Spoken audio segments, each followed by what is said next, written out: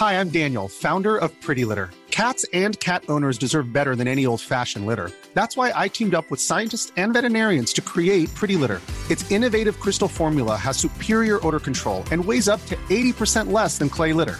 Pretty Litter even monitors health by changing colors to help detect early signs of potential illness. It's the world's smartest kitty litter. Go to prettylitter.com and use code ACAST for 20% off your first order and a free cat toy. Terms and conditions apply. See site for details. Hey you guys, welcome to Steele Wars. I am comedian Steele Saunders and I do love Star Wars. Please enjoy this classic clip which is available in full at patreon.com/Steele Wars. So let's talk about your cosplaying and stuff like that. I've never gotten into that sort of stuff. It just, Interesting. Yeah, it just never... Did you ever dress up as a Star Wars character, like as a kid, birthday party or Halloween or anything? No, I don't think I did, actually. We didn't have Halloween. Yeah, I think I was, from a young age, so mental about American culture that I always insisted on having Halloween. I wanted it. Like, you know, you see it on ET and stuff, Yeah. and you're just like, that looks like the best. But, yeah, it's not like in Australia now, it's a lot more, you know, people get into it a lot more, and you do see kids dressed up, and there's a lot of parties and stuff. But, yeah, back when I was a kid, I remember kids trying to get it going. Oh, trying to make Halloween happen. Yeah, just like going to like dressed up, knocking on doors. We haven't got any candy. What are you talking about? You're on the wrong side of the planet, you silly little ghost. I wonder whether our collective parents might have like gone ahead and told the neighbours that we were going to be doing Halloween, because we did always get a reasonable amount of swag. What got you into the cosplaying thing? I had started cosplaying. Well, I was always that guy at the costume party. You know, I was always the person who took it really seriously and made a costume where everybody else was wearing a fun hat. And then I went to my first convention. I went to Supernova in 2009, and that's when it started. I did a World of Warcraft costume, and I also went as Silk Spectre. How did you shrink yourself down? Oh, I went as Silk Spectre from Watchmen, and that really kind of took the lid off it for me. And it was at that event that I met some of the guys from the 501st. So that sowed the seed of possibly doing a Star Wars costume, but that took a couple of years to germinate. So the 501st, for those that might not know, is the huge Star Wars costuming. Yeah, and specifically the bad guys. Yeah. So there's also the Rebel Legion. Whatever. So I had been thinking for a while I'd like to do a Star Wars costume. I didn't want to do a Stormtrooper just because I knew the costumes were incredibly uncomfortable and quite expensive to put together. And so I was looking for possibilities, and I saw that Australia did not have a female Tusken Raider, which are on screen for all of about 6 seconds, but are very widely documented in all those fantastic making of books that came out for the new trilogy. So that's what I put forward, and I went for it. So what do you mean by put forward? How does that work? So you join the forums to sort of suss stuff out with the 501st, and then you say, okay, I'm going to do a build of X, and you do your work in progress photos, and then when it's time to get approved, you go to whoever is at your garrison or whatever happens to be your local 501st branch, and then you show them all the photos, and it's this incredibly arduous process where they're like, no, that arm wrap is not right. Or for me, it was the gloves. I couldn't quite convince them that I had appropriately tea-dyed the cotton gloves to the right female Tusken Raider color. I was like, you've got to believe me, guys, my camera's not very good. The gloves are genuinely like ecru colored. And then eventually you get approved, and then you can start trooping. So it's an interesting process. It seems really weird, because if I saw a female Tusken Raider, it's pretty convincing, but those gloves. Yeah, just not the right sand color, man. Yeah, it was hilarious. And that was when I sort of started to get a bit of this seems to be taking all the joy out of costuming, but oh well, I really want to get approved. And then it was that, a couple of years later, I kind of went, okay, I think I've had my fun here. I'll just go back to being a non-approved costumer. I don't know much about you know, I've sort of seen, you know, little documentaries about them and stuff, but it does seem very, I don't know, like political or something. Extremely. And a really funny mix of people, because they're all obviously Star Wars nerds, but a lot of them, depending on their chosen area of costuming, you are almost the kind of people you would expect to be putting together cars. Like they're that intense about it. And I found, surprisingly enough, that the Mandalorians and the Mercs were all perhaps not so nice. You know, the Jawas were really friendly people. Stormtroopers were kind of generic. Yeah. So it was a really interesting couple of years. So you think like what people dress as says something about them? I think it does, because I ended up having a huge fight with the local Boba Fett, and that was kind of the prelude to me leaving. But it was kind of amazing. You know, there's nothing really like it. You do these troops where obviously, you know, we see 501st members a lot at like Good Friday Peel and stuff like that, but we would do things like go out to these country parades, and there was one, I can't remember where it was, but it was out in the sticks, and their town parade that year was space themed. So we've got all these little kids in their space suits made out of paper plates, and then Darth Vader and the 501st and the local municipal brass band. Oh, it was great. Stuff like that was absolutely brilliant. And there was, every now and again, I kind of think maybe I'll get back into it, because I got this screen accurate female Tusken Raider costume, which took a lot of work. But it was a really interesting process too, because it is, like I was saying, they're kind of very particular sort of prop maker. It's quite a blokey environment. And so I hopped on the forum and I'm like, well, I'm going to make this female Tusken Raider costume. And for those of you who aren't intimately familiar with that costume as I am, it's got this quite intense like mask and chest plate contraption. And my idea was I was going to make it out of Eva foam, which is just that craft foam you can get at like craft shops, and I was going to cover that in Crayola Model Magic, which is an air drying clay, and then paint it up. And they were all like, "Oh no, you can't do that. You've got to make it out of you know, fiberglass or XYZ." And so in hearing that, it was like they just set me a challenge, and I was like, "Okay, I'm going to make this out of my chosen materials, and I'm going to get approved," and I did.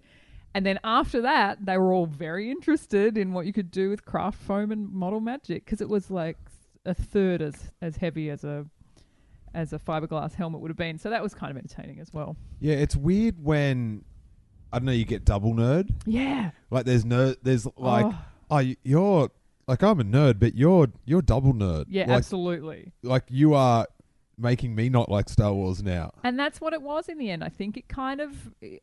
I appreciate that the kind of copyright loophole that they're in is that they have to make everything screen accurate to accurately represent the brand. But at the same time, it kind of sucks a lot of the fun out of it.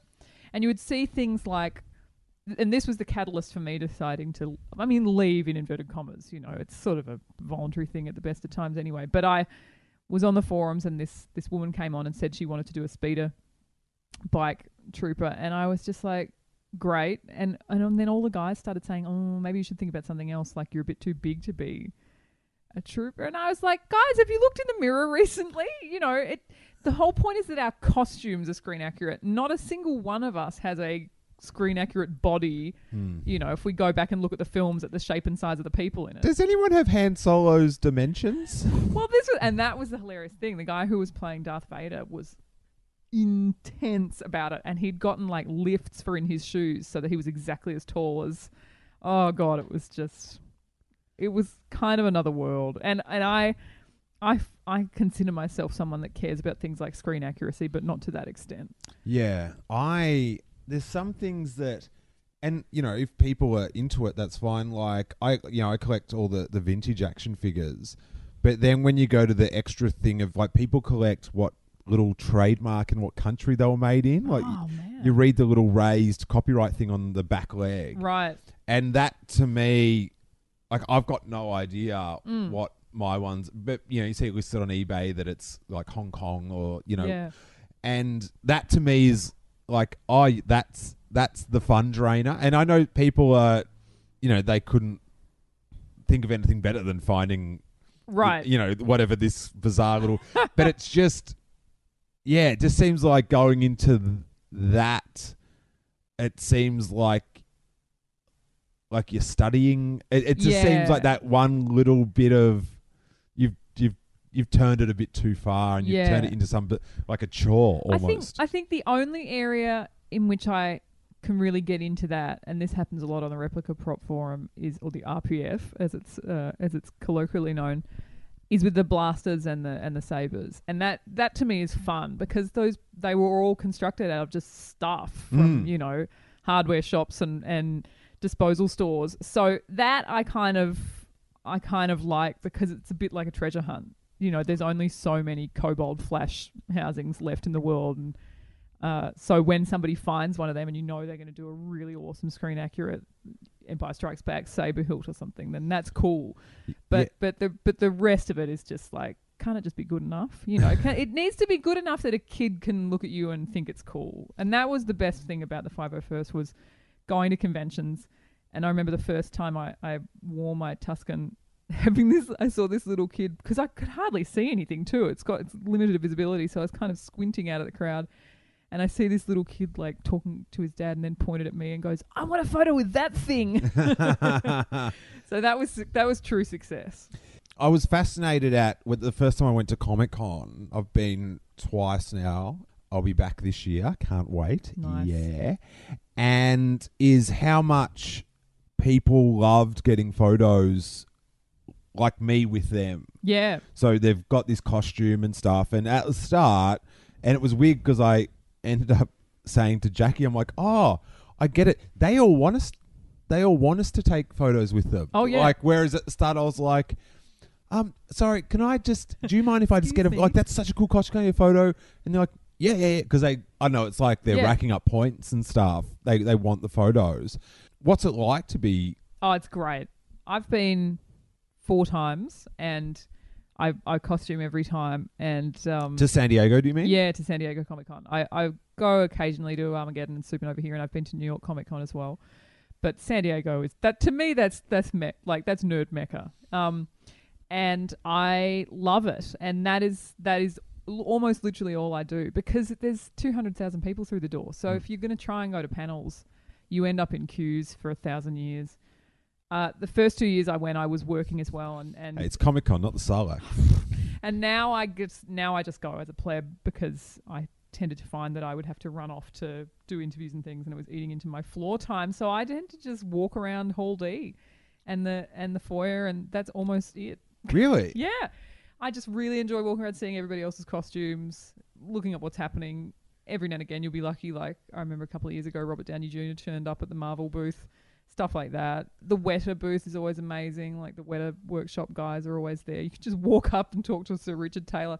But yeah, that's the best bit for me. And it's especially great when it's a costume that kids get. So I went a couple of years ago. One of my costumes was Effie Trinket from Hunger Games, but the book version of her Reaping Day outfit, which all the kids got. They're like, "Oh, you're from the book!" Like, said a spring green suit. And that was just out of control. And I had this fishbowl full of Reaping Day lotteries tickets, but they all said Primrose Everdeen. So that was great, because kids would go and they'd take it. "Oh no, it's Primrose!" Like, so stuff like that is just brilliant. And just some of the stuff you see, like I saw this father and son team, and the son was in a wheelchair, and they were Ghostbuster Jedis. So they were Jedis, but their robes were like Ghostbusters colours, and they had name tags, and it was great. Stuff like that.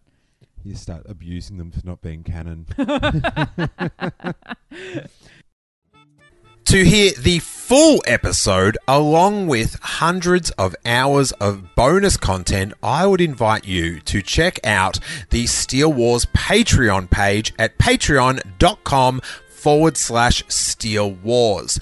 For just $3 a month, you get a dedicated RSS feed that easily pastes into any podcast app you use, sending the complete archives of Steele Wars episodes, along with bonus Patreon exclusives like movie commentaries, Q&As, and shows like the Making Steele Wars show, which I make exclusively for Patreon members with Jason Ward of MakingStarWars.net, where we try to find the news behind the news. Plus, you'll get the bonus segments from the call-in shows, which sometimes can be over an hour. And as well as all the bonus content, you get that warm glow that you are supporting this show you listen to each week. The idea behind Patreon is if lots of people chip in a little bit of cash, that content producers such as myself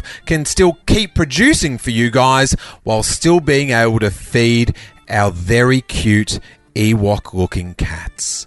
There's a hungry cat involved in this, guys, as well as some sweet, sweet content. Check out all the super fun tiers and all the shows you're missing out on at patreon.com/Steele Wars. And may that force be with you.